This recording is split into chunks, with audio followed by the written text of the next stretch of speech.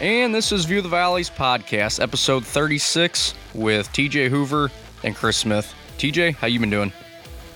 Oh, I'm doing well. Kind of excited. This weird situation where basketball season is winding down. We're a week away from, one of my favorite weekends of the year. But we're also starting FCS football. It's starting to get rolling again. The Salukis open up their home season tomorrow, or not tomorrow, but this weekend with North Dakota State of all people. So, just the Alabama of FCS football. But still, I'm excited. I've got season tickets for the first time for the Saluki football. And, it's kind of nice. Maybe the FCS can maybe they'll move to this permanently. I mean, that would be great for fans, and I think their exposure too. What do you think? Yeah, I mean, I'm definitely looking forward to seeing some spring football out of the FCS. Really kind of wondering how they'll go about doing like nationally televised games. Because typically when the FCS and FBS are playing at the same time, yeah, you may see a game here and there that makes it on ESPNU or, something like that. But now with no competition for the FBS and FCS for television rights, I'm interested to see how many FCS games this spring make it on national television. Right. I mean, especially with, all the money that the college football and just the NCAA in general has lost out on over the last basically year and a half. It wouldn't surprise me to see more than a few FCS games televised nationally. Do I think it would look good if they played in the spring going forward? I don't know. I think they'd still probably benefit from doing it in the fall, just because you're basically battling with the elements of winter still, especially with the first couple weeks now. Now, if they did want to go in the spring at some point, they may try and have a better schedule. But I know for like the Ohio Valley purposes, this past week, I think every game was postponed except for the Tennessee Tech and Austin Peay game because the rest had snow on the field. But I did watch that Tennessee Tech Austin Peay game. It was great to see football again in the Ohio Valley FCS in general. So I don't know. I don't really. If it was to go in the spring, I mean, to me it really wouldn't matter a whole lot in my mind. I'm going to watch it regardless if it's in the fall or spring. But for you just have fewer things trying to battle it, though. Instead of a good SEC or Big Ten matchup, like, hey, this is what I'm going to watch, the OPC for sure. Yeah. Well, I guess the one thing you do have to take into consideration would be if they did move it to the spring. I don't know if you'd have to have something like they did this year, where you're allowed to play non-conference games in the fall because you're still going to have to get those bye games. So if FBS finishes in the fall, you're going to have to play a couple games there and then the rest in the spring. So if I had to guess, they're just going to continue into the fall. So they're not just juggling, 3 games here, 5 or 6 games in the spring. But I don't know. But during this week's episode, we'll look back at this past week, look ahead to the slate of games this week between the Missouri Valley Conference and the Ohio Valley Conference. Assistant coach for the UT Martin men's basketball team, Zach Carpenter, joins the show to talk Skyhawks hoops and more that's going on in the Ohio Valley. Also, at the end of the show, TJ will give his all-conference first team for the Missouri Valley Conference, while I will do the same for the Ohio Valley. First, a look back at last week's games. TJ, I'll let you go first for the Missouri Valley Conference. Well, there were only 2 series this weekend, so a total of 4 games. Evansville went to Drake, and Evansville has kind of hit the tough part of their schedule here. I think now they've lost 6 in a row, and they're playing Missouri State to finish up the season. The big news, though, is the loss of Roman Penn for Drake here in the first game. He went out with an injury and never returned, and he was overshadowed somewhat. His injury was because it was the Joseph Yusufu show this weekend for Drake. On the first game, in which Drake wins 85-71, and really it wasn't that close. Yusufu had 32 points on 12 of 14 shooting. So he had a heck of a night. 13 points for DJ Wilkins. The Bulldogs shot 52% from 3-point range. We talked about that the other day. If I shot 52% in the gym by myself and told you that, you'd be like, no, you're lying. So I say it wasn't that close because at one point, with about 8.5 minutes to go in the second half, Drake was up 31 points, and they started making some substitutions, got their senior Connor Golson in for the end of the game there, so got him some minutes, and Shamar Givens with 19, and then Evan Kuhlman and Aruna both had 13 for the Aces. They still shot 51% from the floor overall, but just wasn't enough. It was just, I think they jumped out to like a 13-8 lead, and all of a sudden Drake just kind of, okay, here, we're ready to play now, and took off with it. The second game was still more Joseph Yusufu. Drake wins 74-63, and really it wasn't that far apart. I mean, they were tied with 16.5 minutes to go, and then Drake eventually opened it up to about 15 points with 2:44 to go. So it was more of a tighter game than the final score would indicate, of that 11 points. But Yusufu continued his hot shooting, 36 points, 5 for 8 from 3-point range, and 9 for 10 from the free throw line, and got help from Garrett Sturtz with 12 points and DJ Wilkins with another double-digit game with 11 points. Garrett Sturtz actually had a double-double because he added 10 boards to that. And again, they shot really well, 44% from 3, 53% from 2-point range. And we had 4 guys in double figures for Evansville. Shamar Givens again leads them with 17 points. Kuhlman with 16. Jawan Newton had 14 points. And Samari Curtis had 13. So puts really in the league, you have your top 4 who are going to be your top 4 seeds going into the tournament next weekend, regardless of what happens this weekend. The other series, Valparaiso went to Southern Illinois, and we saw a split there. And Valparaiso ended up winning by 1 point, and the game-winning basket was hit by Ognasovic with 4 minutes and 3 seconds left. Sheesh. Then Southern Illinois scored with 3:39 left to make it 66-65, and no one scored for the last 3.5 minutes of the game. So SIU had a chance to win at the buzzer. Stephen Verplanken had a point-blank look right there at the rim and just couldn't get it to go. Would have easily won the game for them. Donovan Clay led Valparaiso, before I misspeak, with 15 points. Aaron Gordon, member of my blue-collar team, went 3 for 3 from 3-point range for all 9 of his points. And Jacob Ognasovic, a freshman out of Sheboygan, Wisconsin, had 15 points. So I think that's when it kind of slipped away from Southern Illinois. They had the lead at half and just got outscored by 6 in the second half. And I think, anyone that was a part of that program would tell you that was the one that slipped through their fingers. Got the feeling they were going to let another one slip through their fingers in day 2, but Southern Illinois ended up winning 67-64. Ben Krikke had 15 for Valparaiso. And I say let it slip through their hands. SIU had a 12-point lead with 14.5 minutes to go, and I think it was a 10 or 11-point lead with 5.5 minutes to go, but they end up winning by 3. And part of that was SIU's free throw shooting. They went 13 for 21 in the game, missing those 8 free throws, and really allowed Valparaiso to have a puncher's chance, so to speak, there at the end. But Lance Jones came up big for the Salukis again with 21. Kyler Filowich continues his very stellar freshman year with 11 points and 8 boards. Verplanken had another strong game with 12 points, and then Dalton Banks and Ben Harvey both had 10 points off the bench for the Salukis. Oddly enough, SIU had 0 second chance points in the game. Wow. So I think watching them, rebounding is one area where I think you can really tell they miss not only Damask, but DJ Mulia, the transfer student, the JUCO transfer, who has missed the entire season with a knee injury. He had knee surgery right before games started. So those were the only 4 games I had on my side.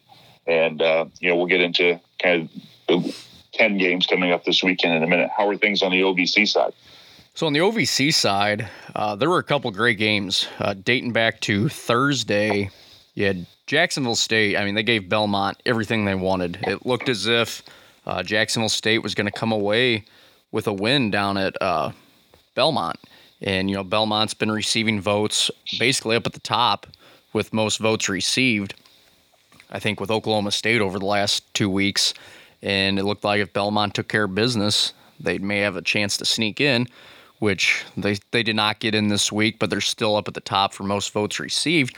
But it looked as if that wasn't even going to be an option because Jacksonville State led at the half, 27-22. They would end up falling 63-59. But the Bruins were led in scoring by Caleb Hollander, 18 points, 8 rebounds. He was a big reason why the Bruins were able to come back and continue that undefeated stretch in Ohio Valley play. The reason Jacksonville State was able to stay in it as long as they did, it was their three-point defense. I mean, as everybody knows, Belmont loves to shoot the three ball. They held Belmont. Absolutely. They held Belmont to 11% from three-point distance, 3 of 26. So Say it again, 3 of 26? 3 of 26 from three-point range. Goodness gracious. And that had a lot to do with why Belmont only had 22 first-half points. Jacksonville State, on the other hand, only finished 59 points. If they were able to have a little bit more offense than one guy, they probably end up winning at Belmont. But Darian Adams, out of the 59 points, had 24 of them. Mm-hmm. So there was not a lot of balance on Jacksonville State's offense. He was the only guy able to get going. But really a good back-and-forth game in the second half. And, you know, it's just going to make the OVC tournament that much more interesting. But in the end, Belmont came away with a 4-point win. Another game on Thursday, Eastern Illinois, Murray State. Eastern Illinois looks to be getting close to full strength. Each game that comes and goes, they seem to have another player that's been able to get into the game. You know, for the longest time, they only had, I think, 7 guys eligible to play. Right. But this week they had 8 guys against Murray State, and they had 9 against Austin Peay. But in this game, Eastern Illinois knocked off Murray State 68-59 at Murray State. EIU would end up sweeping the series between the two. Marvin Johnson and Jordan Skipper Brown had 18 and 16 points respectively, held Murray State to 19% from three-point range. Eastern led 31-29 at the half and basically just played good defense the rest of the way. They didn't do anything really spectacular. They didn't force that many turnovers. They just played some solid defense, and that helped Eastern stay in the hunt for the tournament in Evansville. Austin Peay, Eastern Kentucky, and Tennessee State also won this past Thursday. Move forward to this past Saturday. We'll stick with Eastern Illinois and the Panthers here. They were winners at Austin Peay, 76-69. So a hell of a week for Coach Spoonhour and the Panthers. Real successful road trip. Max Smith led the way with 22 points while going 5 of 5 from three-point range. So you look at Eastern Illinois right now. They sit at 9-16, 6-12 in the conference. If things go a certain way, which we'll get to here in a little bit, Eastern Illinois could find themselves in the tournament, possibly as an 8th seed. And I'll be honest with you, if they get into the tournament, I wouldn't want to play them. You know, they've been so, I don't know what the right word is, but basically we'll go with that, snake bitten. And they get into the tournament, Coach Spoonhour's just preaching to the team, hey, we're restarting our season here. We're starting 0-0, and I'd be scared. I mean, they've shown they can beat the better teams in the conference. They're getting back to full strength. I mean, if they can find a way in, I mean, wow, it's going to be interesting for Eastern Illinois and the conference in general.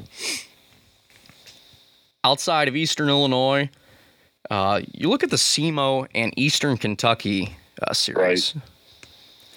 Because you look at that series, and I mean, it was a hell of a series, whirlwind for the two teams.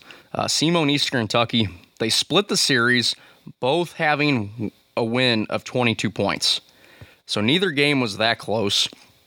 Game 1, SEMO won 94-72. That's a lot of points. I mean, for anybody that's watched SEMO this year, nobody saw that coming. They have not been, this offensive juggernaut. They've won a lot of games in the 60s, a game in the 70s here and there. First half, it was unbelievable.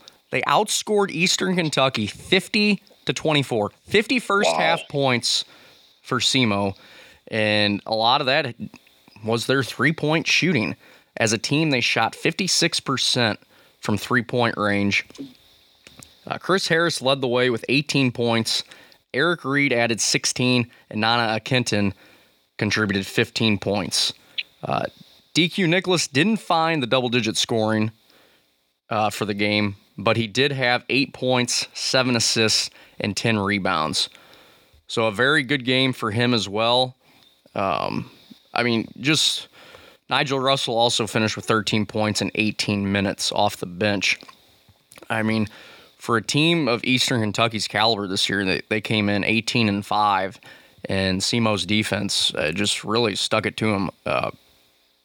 Eastern Kentucky took a lot of three-point shot opportunities. They attempted 28 threes, still shot 39%. So, I mean, you'd think that's not bad, 39%. But you flip the script, SEMO makes 14 of 25, and you're like, well, holy crap,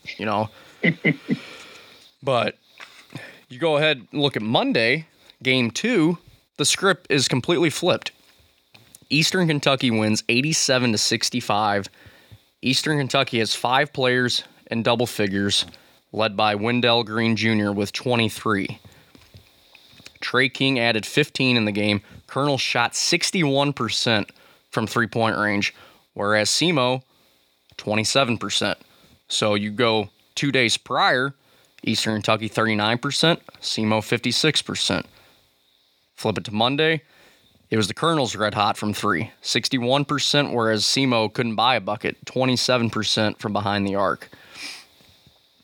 So that's kind of the main games that I wanted to touch on there for a minute. But the one area that we did mention, I'll do the winner of the week from this past week. It's by far Eastern Illinois, 2-0 on the road, trying to get back into the hunt for the tournament in Evansville. Looking ahead to this week, TJ, it looks like the Missouri Valley is going to have a lot more games compared to this past week. So what's the Missouri Valley looking like? Well, because of the scheduling to double up, where you're not going home and away, you're playing 2 games at the one team school. You're actually going to have 10 games this last weekend, 5 on Friday, and then they'll all repeat and do the same thing on Saturday. Southern Illinois goes to Loyola, and I think Loyola's playing pretty well. I think they'll be able to sweep SIU on their home court to finish up the season. Drake goes to Bradley, and Bradley is still without some of those players. I know that just Sean Henry's back. I'm not sure about Elijah Child, but I know they still have some of those guys being disciplined. Coach Wardle seems really happy, though, with the guys that are in practice, and said that they've really been haven't shut down yet. And that was the impression I had from the coach's Zoom call. Missouri State goes to Evansville, and like I said, I think Missouri State is playing pretty well right now, and Evansville is just, they hit that tough part of this year. They're playing the 4 best teams in the league for their last 4 series here. That's a kind of a tough way to end the year. I think I think Drake will sweep Bradley, and I think Missouri State will sweep Evansville. Indiana State Valparaiso could be an interesting one. I still think Indiana State sweeps, but I wouldn't be totally surprised if Valparaiso sneaks out a win, being on their home court here to end the season. And then the last series that I had is Northern Iowa at Illinois State, and I think there's going to be a split. I think they're both have been pretty inconsistent, and that's while I'll be cheering for Northern Iowa because I want my Salukis to stay out of the 10 seed, because if Illinois State gets one win, they will push SIU probably to the 10 seed because they'll be tied, and it'll come down to their net ranking, and Southern Illinois is just not high enough. So recap, I think every series is going to be a sweep except for the Northern Iowa Illinois State series.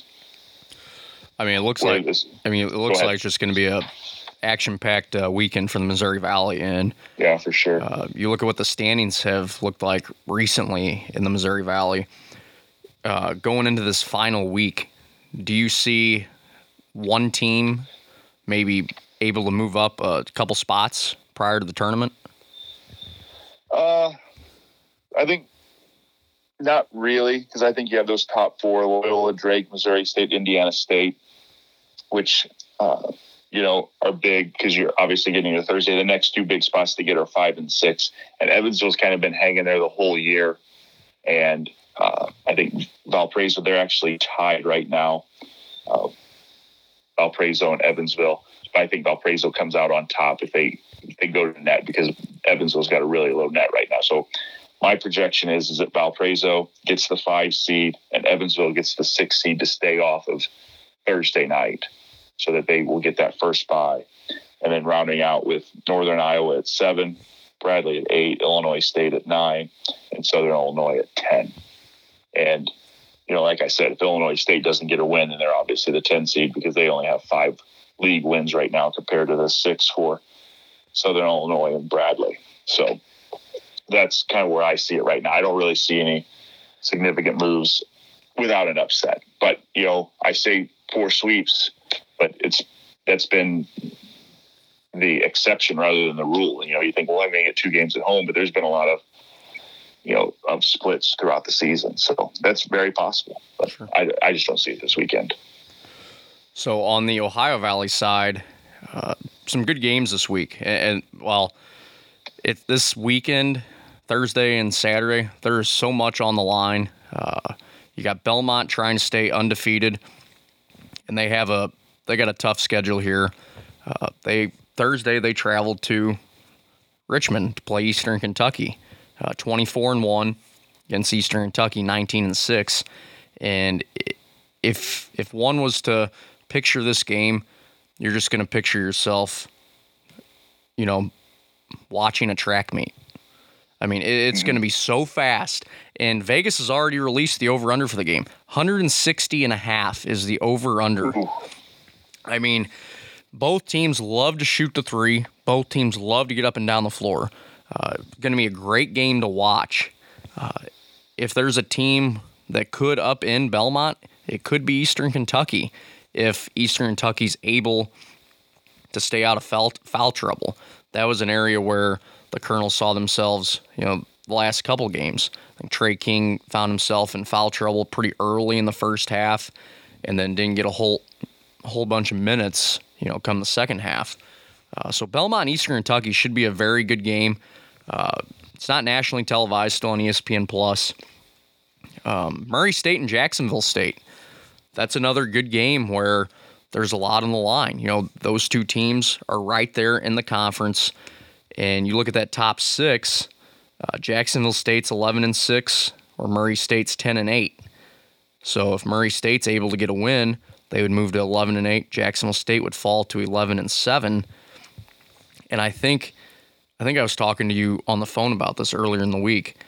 After everything's all said and done, unless there's a game that's getting made up that I haven't seen or it hasn't made the schedule yet, Jacksonville State and SIU would both be playing, or would have finished the season with 19 conference games, whereas the rest of the conference would have played their full 20 if these next 2 days of games are able to, if they're able to get them all in.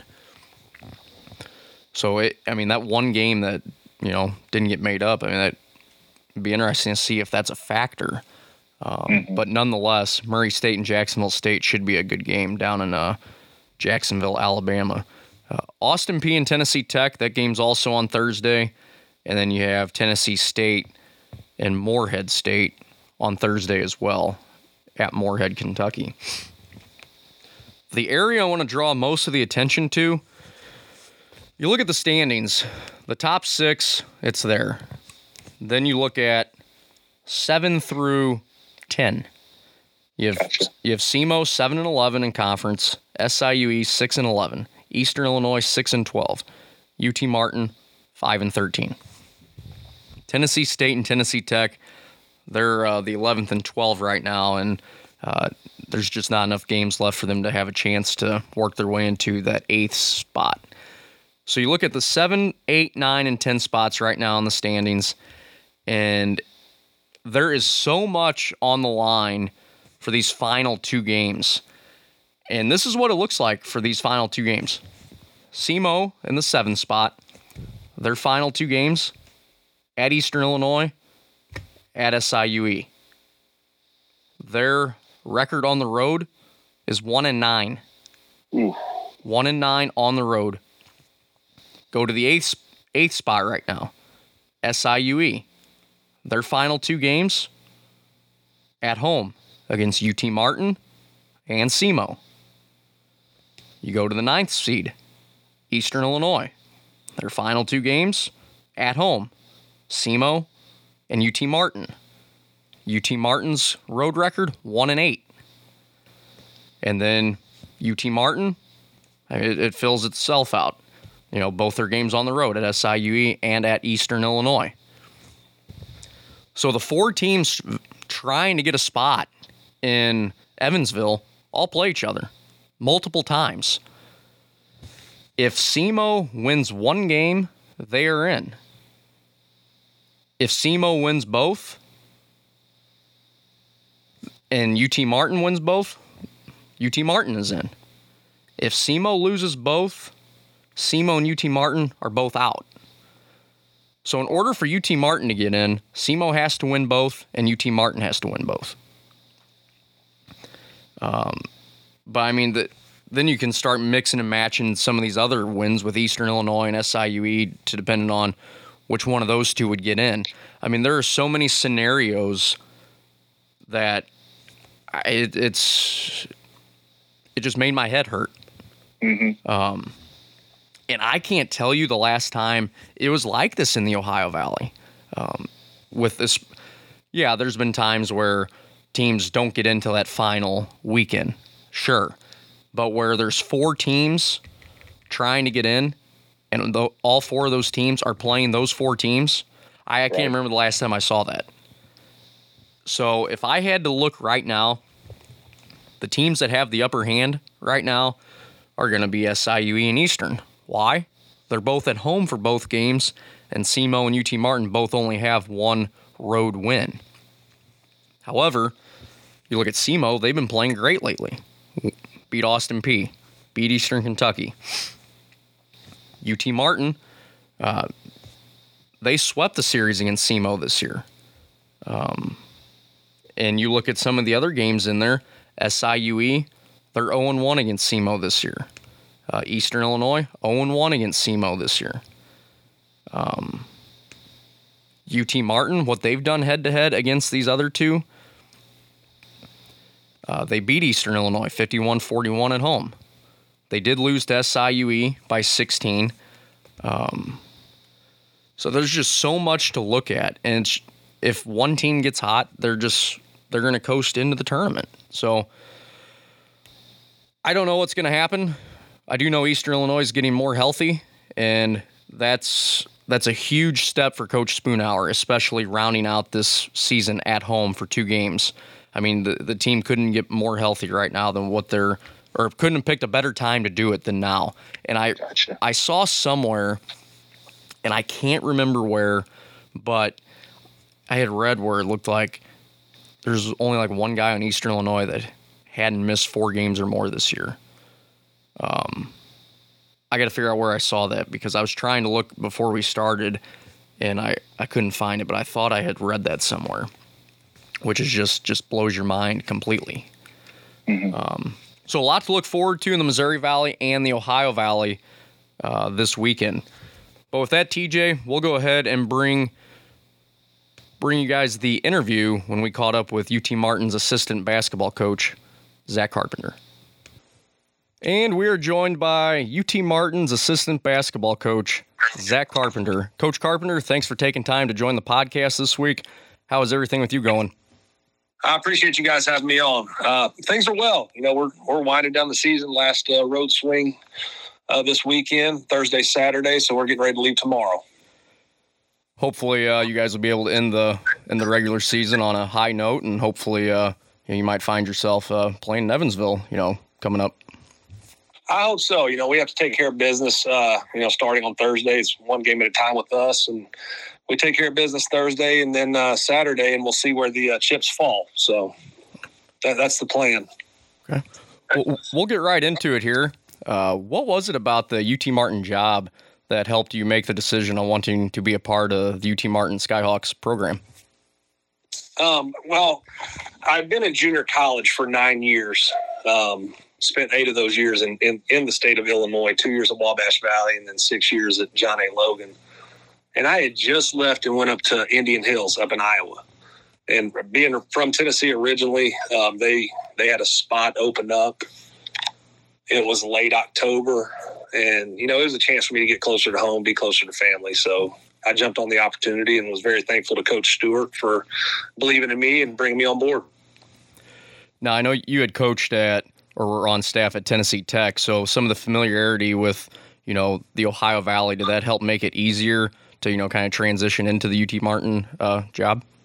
It did. The OVC is a league that I have followed throughout my career, just from obviously getting my start really at Tennessee Tech and 2 years there, and knowing a lot of the OVC guys. They recruited a lot of our guys when I was in junior college. So it was a very familiar league to me, and that also played a role in making the decision to come to UT Martin. Head coaches get a lot of credit for the success of programs, and sometimes assistants get overlooked. Dating back to last year, you helped develop Quentin Dove and Parker Stewart. Both had great seasons a year ago for the Skyhawks, with Dove leading the OVC in scoring. What kind of time and effort on your part goes into the development of players of that caliber?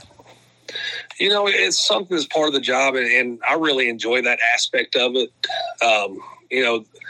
Those guys made themselves into players. They put the work in. We were there to help guide them and, show them a few things. But those guys really took to it and put the work in, and there was a lot of long hours in the gym. But that's part of the fun. That's one of the fun parts of this job is, being able to see guys grow on the court and off the court. And like I said, those guys, they did a great job. They were two of the hardest workers we had, and they spent countless hours in the gym. Because I believe Dove, with him leading the league with over 22 points per game, I think that was probably the first Skyhawk that led the league since, Lester Hudson played down at UT Martin. Yeah, I think you're right on that. I think he was the first one since Lester did it.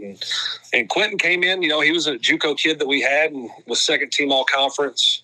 I think he averaged about 14 a game his junior year, and then he really made a jump. You saw a lot of strides with him over the summer. He stayed down here in the summer, got bigger, stronger.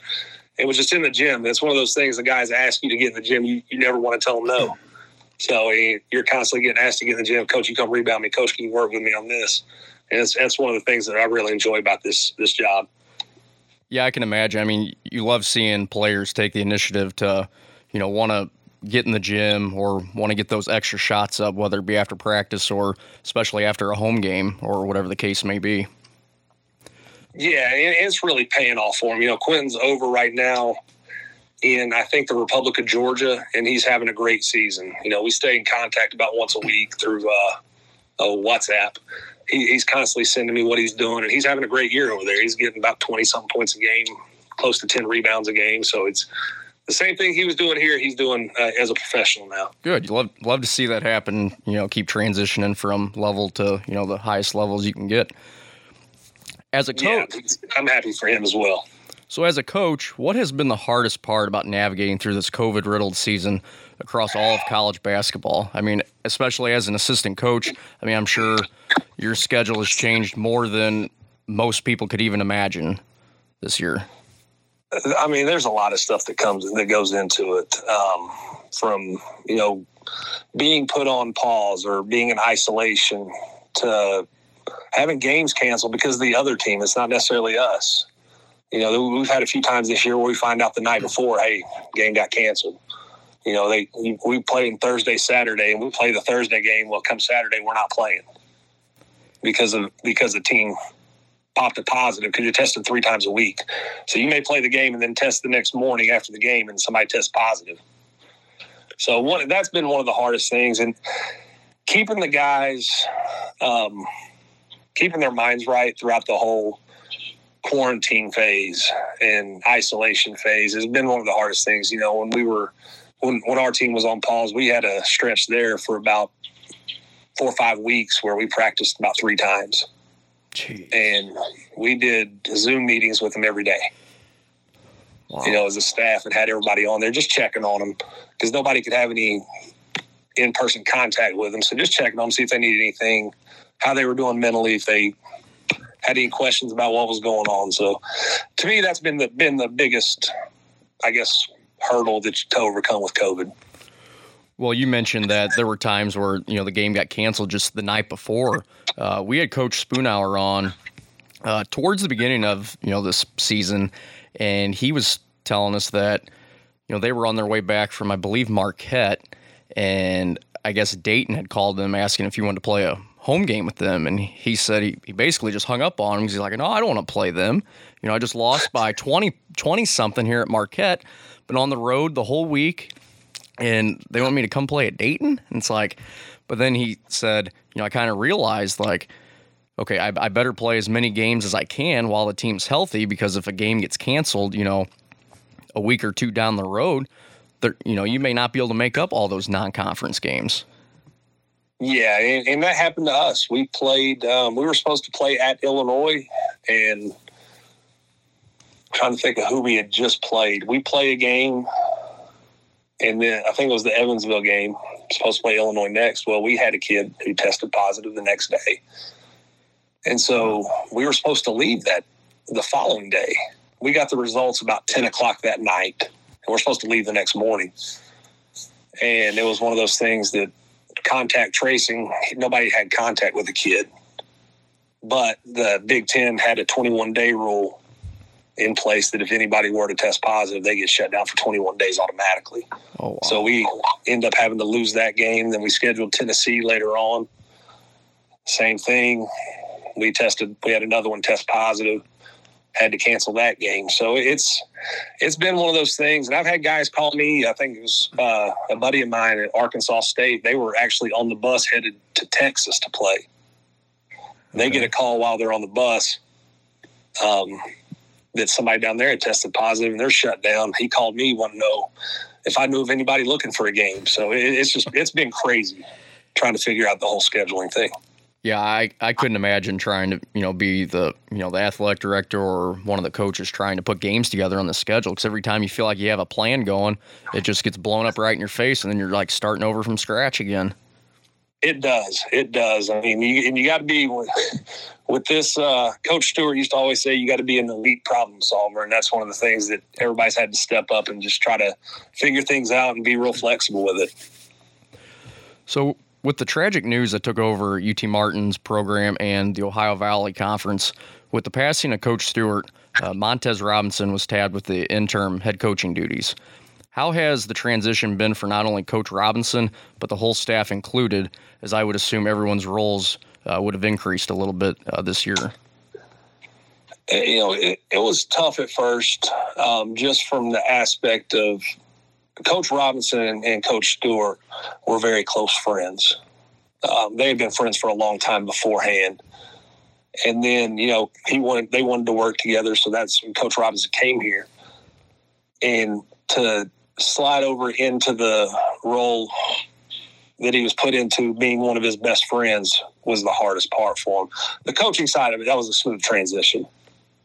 But just sliding over to, replace one of your best friends that had just unfortunately passed away was hard, was difficult. It was difficult for everybody.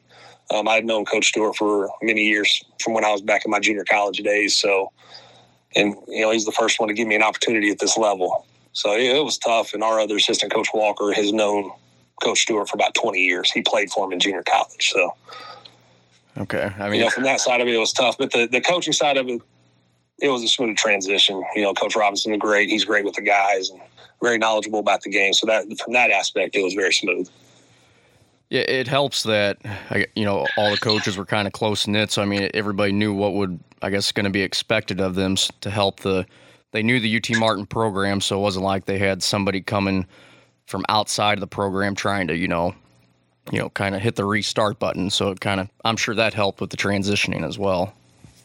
It did. And our athletic director and administration was great through the whole process of, making sure we had what we needed, constantly checking in with us, just to make sure the guys were good, that we were good as a staff and everything. So from that side of it, they were great.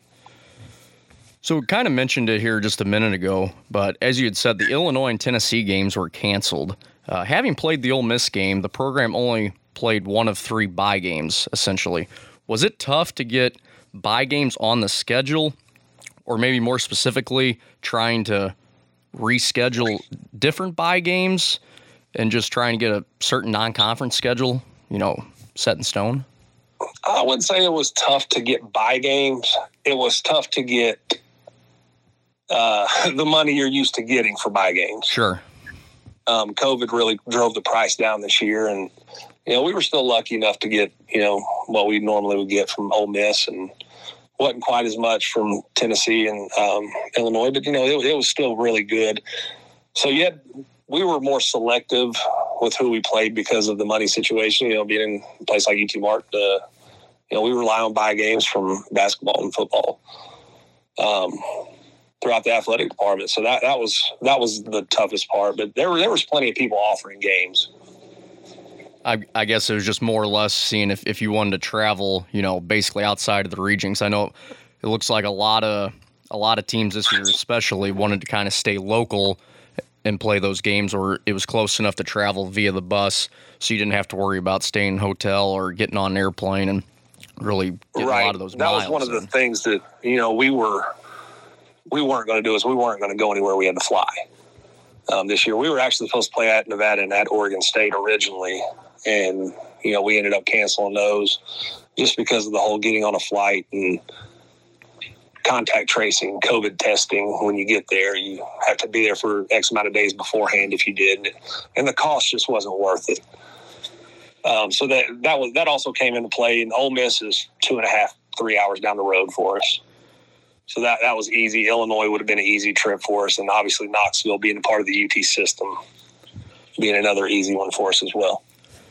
So since this was kind of like a season unlike anybody could have actually ever really planned for, for the contract purposes for like getting those big schools on the schedule, since those had to basically be canceled due to COVID, does that basically just kind of get rid of the whole contract in general, or is there a possibility that you guys may pick up a game at Oregon State like next year or, the year after?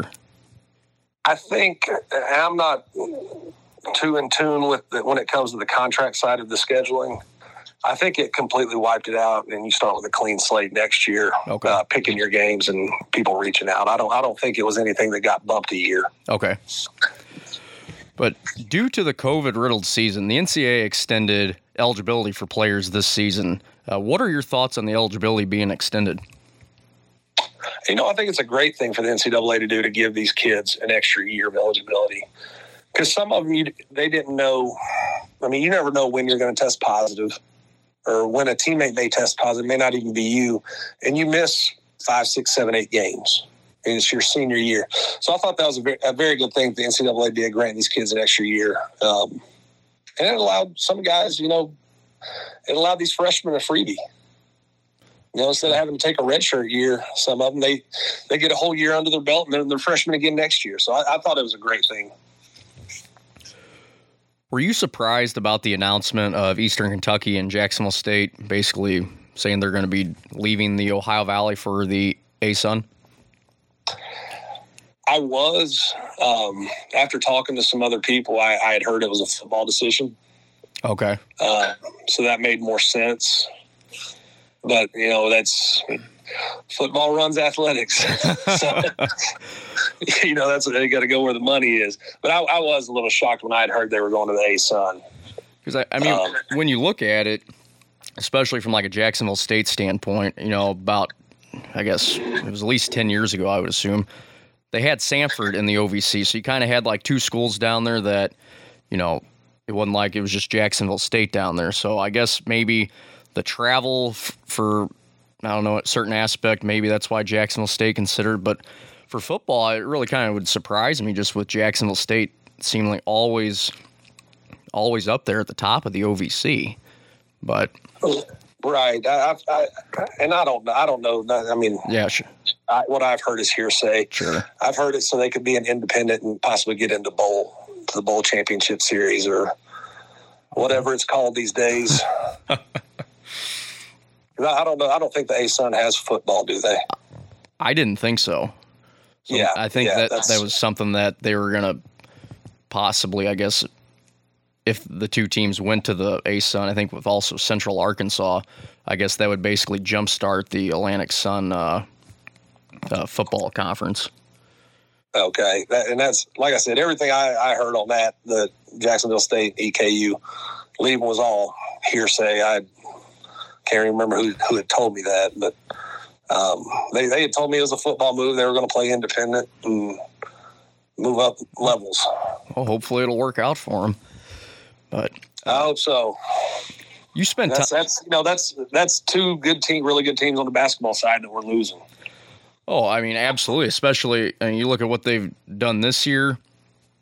Eastern Kentucky and Jacksonville State both up there near the top, and with those two leaving, you kind of wonder what the Ohio Valley is going to do. Are they going to want to try and get another program into the Ohio Valley for football and basketball purposes? Because I know if you look at football, SIUE and Belmont don't have a team. Morehead State plays in a different conference for football.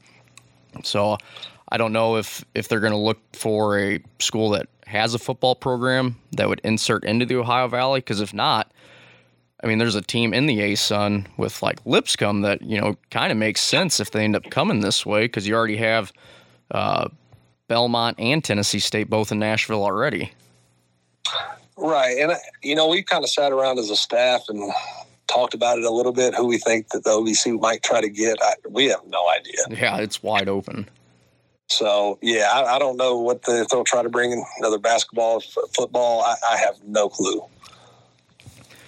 So you spent time with the Tennessee Tech program at the beginning of your coaching career. You were hired as the director of basketball operations for the Golden Eagles program. What was it like being on staff and working underneath Coach Mike Sutton? Tennessee Tech was great. It really let me cut my teeth. Coach Sutton was great. He involved me in all the meetings, and, I got to learn a lot from somebody who had done it at a high level. He was on Kentucky's national championship team under Coach Smith. So I did get to learn a lot over those 2 years. He was very demanding of you, expected a lot of you, but it taught me a work ethic that, being my first year, I was very fortunate to be put in the situation I was in. So having spent time both at Tennessee Tech and UT Martin and basically getting around in the Ohio Valley on the road, is there a favorite place you like to play at on the road as a coach? Is there a favorite arena that you like to play at in the Ohio Valley? I love home games. No, it's Murray's always a fun time. Their fans are really into it. That place gets loud. Tennessee State, when they're rocking and rolling, man, their fans are rowdy, and it's a great environment. There's a lot of good places to play in this league. There's a lot of fun places to play with good fans, and I wouldn't say any one I enjoy more than the other. Okay. Outside of being at home. You played professionally overseas in Denmark. What was the environment like playing in Denmark, or even what was the travel like playing overseas there? For the most part, the travel was the same. We did take a cruise ship to a game one time. We went and played in Norway. So we hopped on a ship. That was my first time ever going on a cruise ship. Spent the night on that, woke up the next day, and we're in Norway. Played a little tournament over there. I think we were there for 2 or 3 days. And took a boat back. It wasn't a cruise ship coming back. It was I don't know, it went a lot faster. Outside of that, most of the time it was the same. It was taking a bus to games. We never had to fly. Outside of it going to Norway, we never left Denmark. Okay. We took a train one time to a game, but most of the time it was just travel by bus. And as far as the environments go, the courts over there were different. There were so many lines on the court, it got a little confusing at times. From handball over in Denmark is their national sport. Okay. And there were a ton of lines all over every court we played in, because they doubled as handball courts as well. But no, it was, fans were great. They would get rowdy at times, and I really had fun doing it.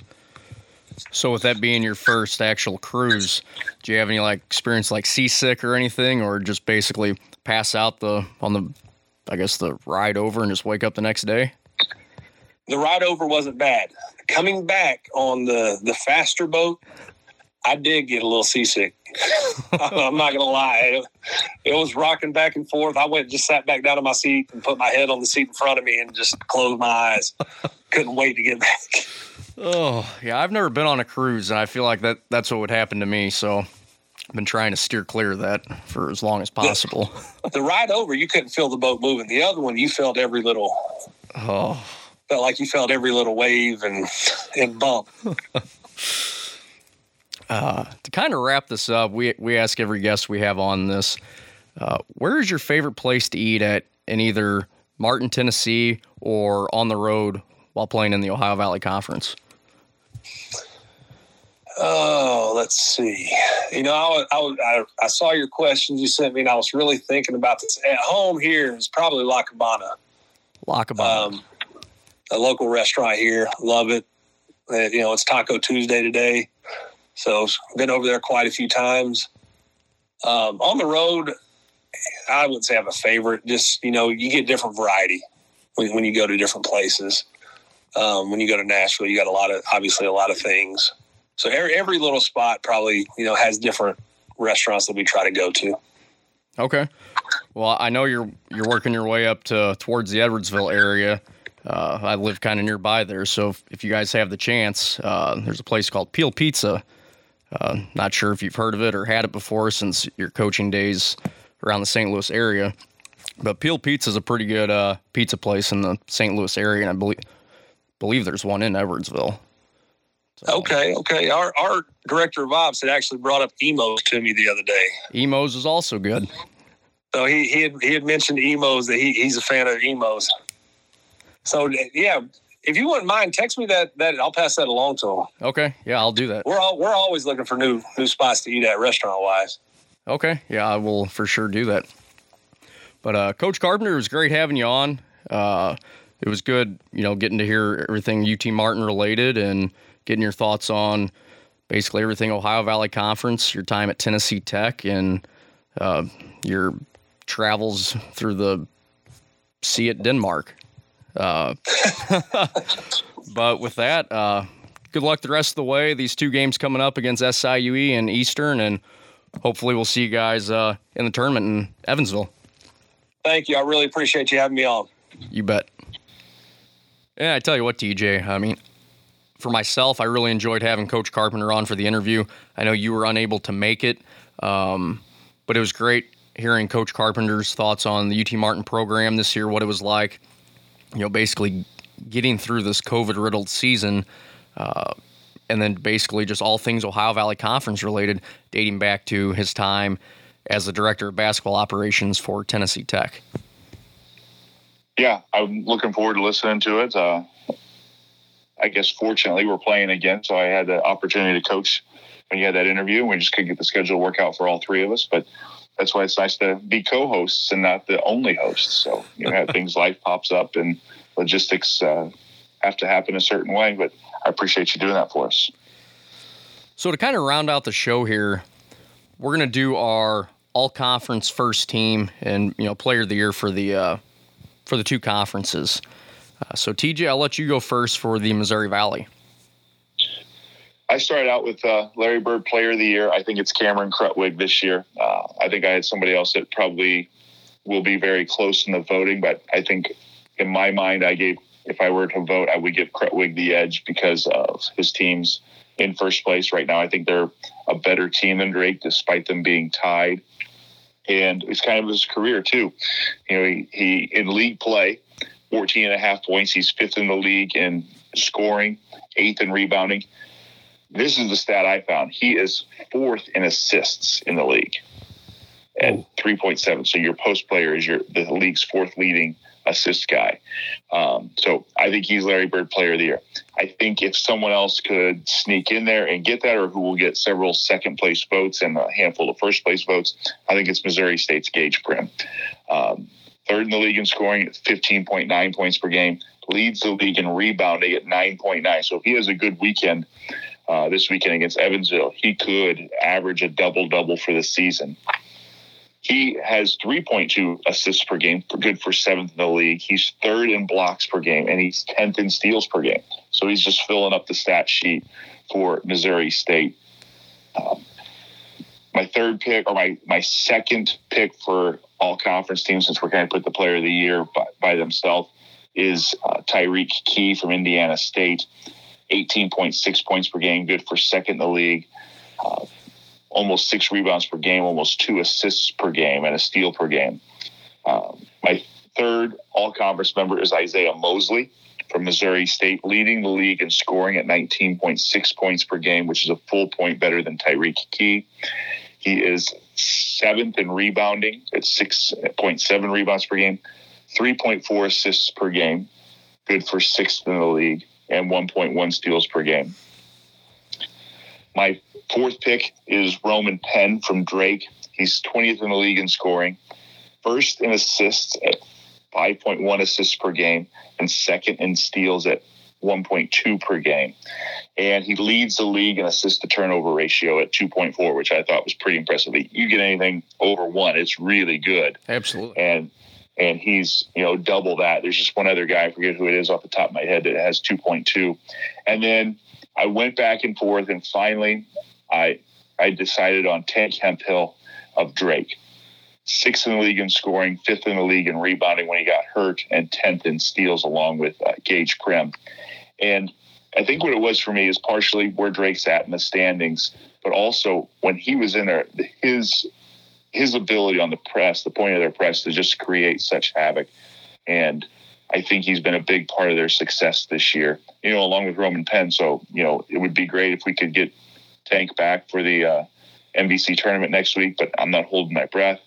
But I think that's my top 5, plus Cameron Krutwig as player of the year. And I'm open to suggestions about some other guys, and trust me, I went back and forth the whole time I've been with that 5th spot.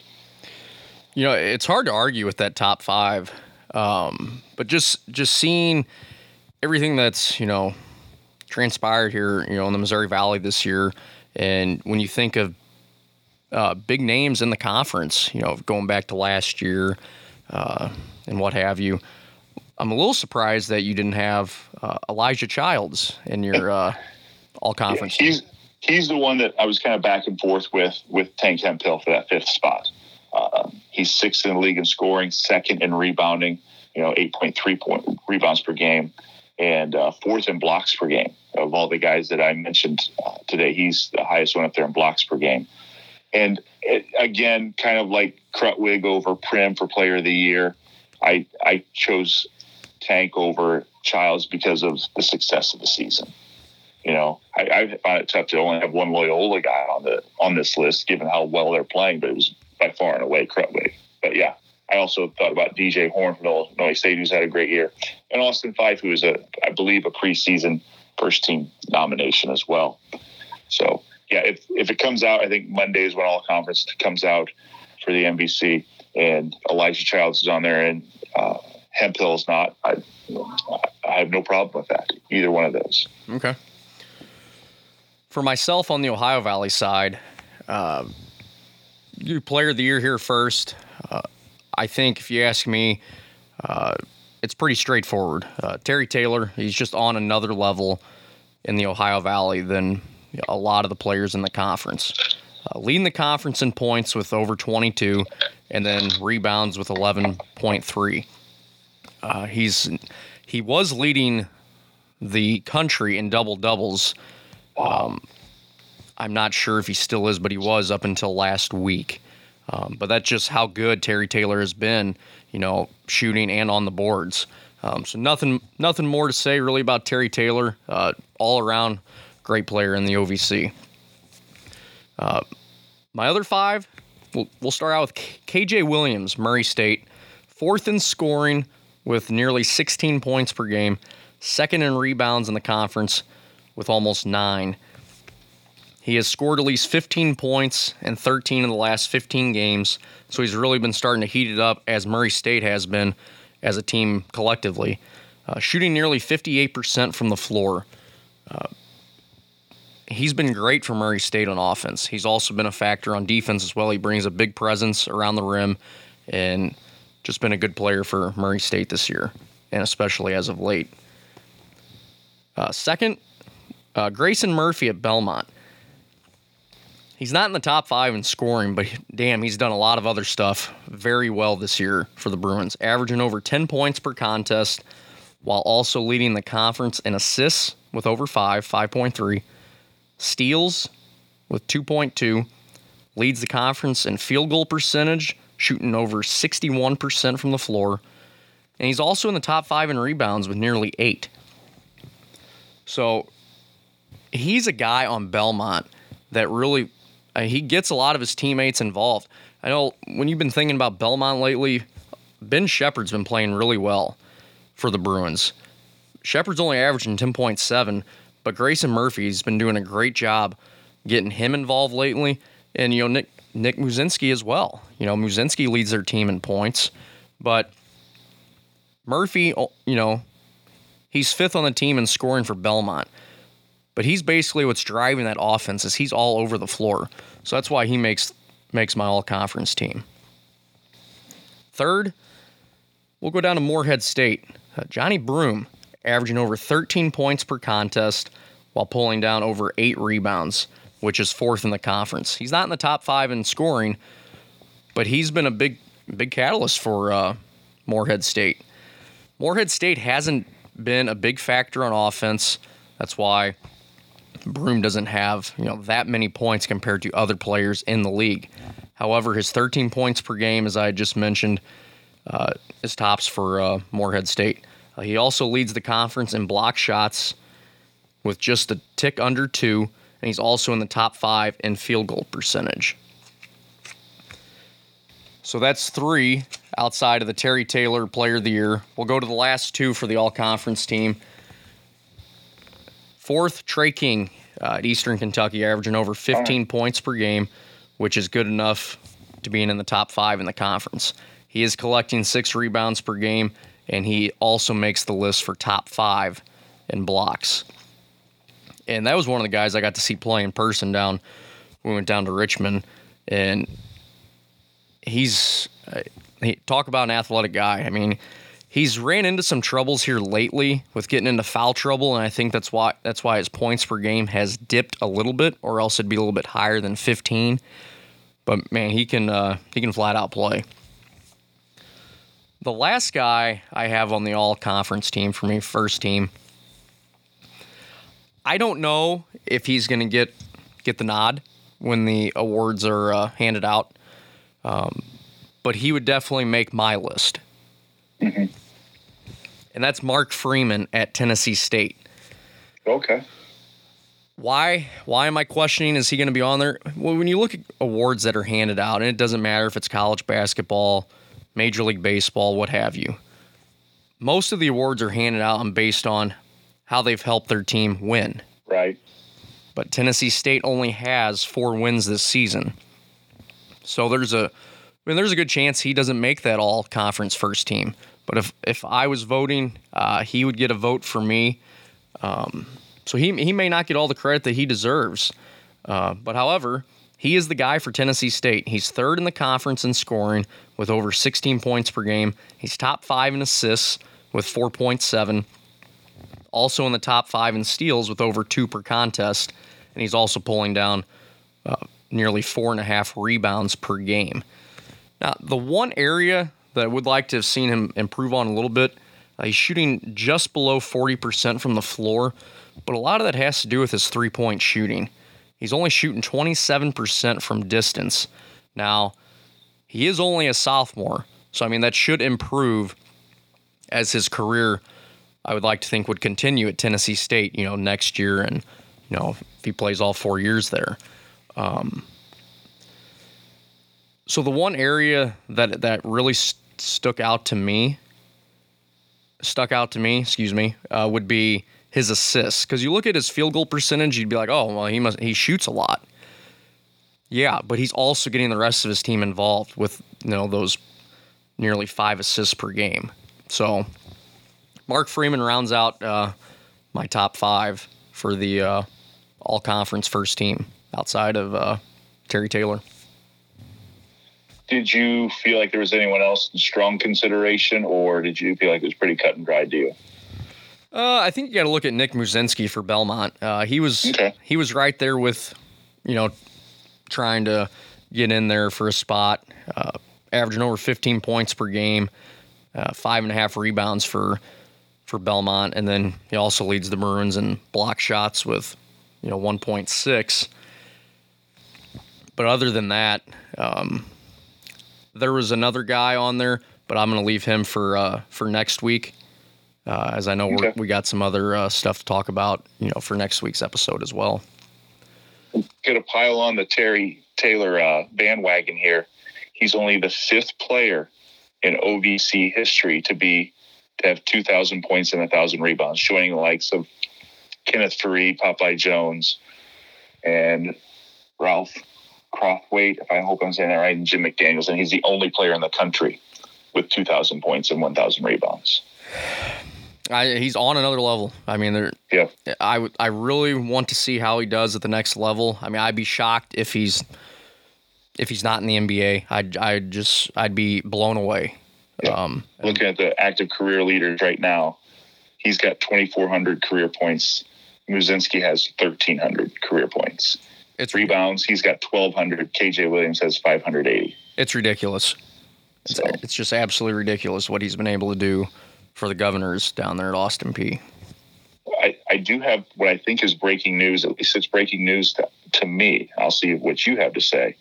Looking at the OVC presser, they're going a traditional 8-team bracket. There's no double bye. There's no bye.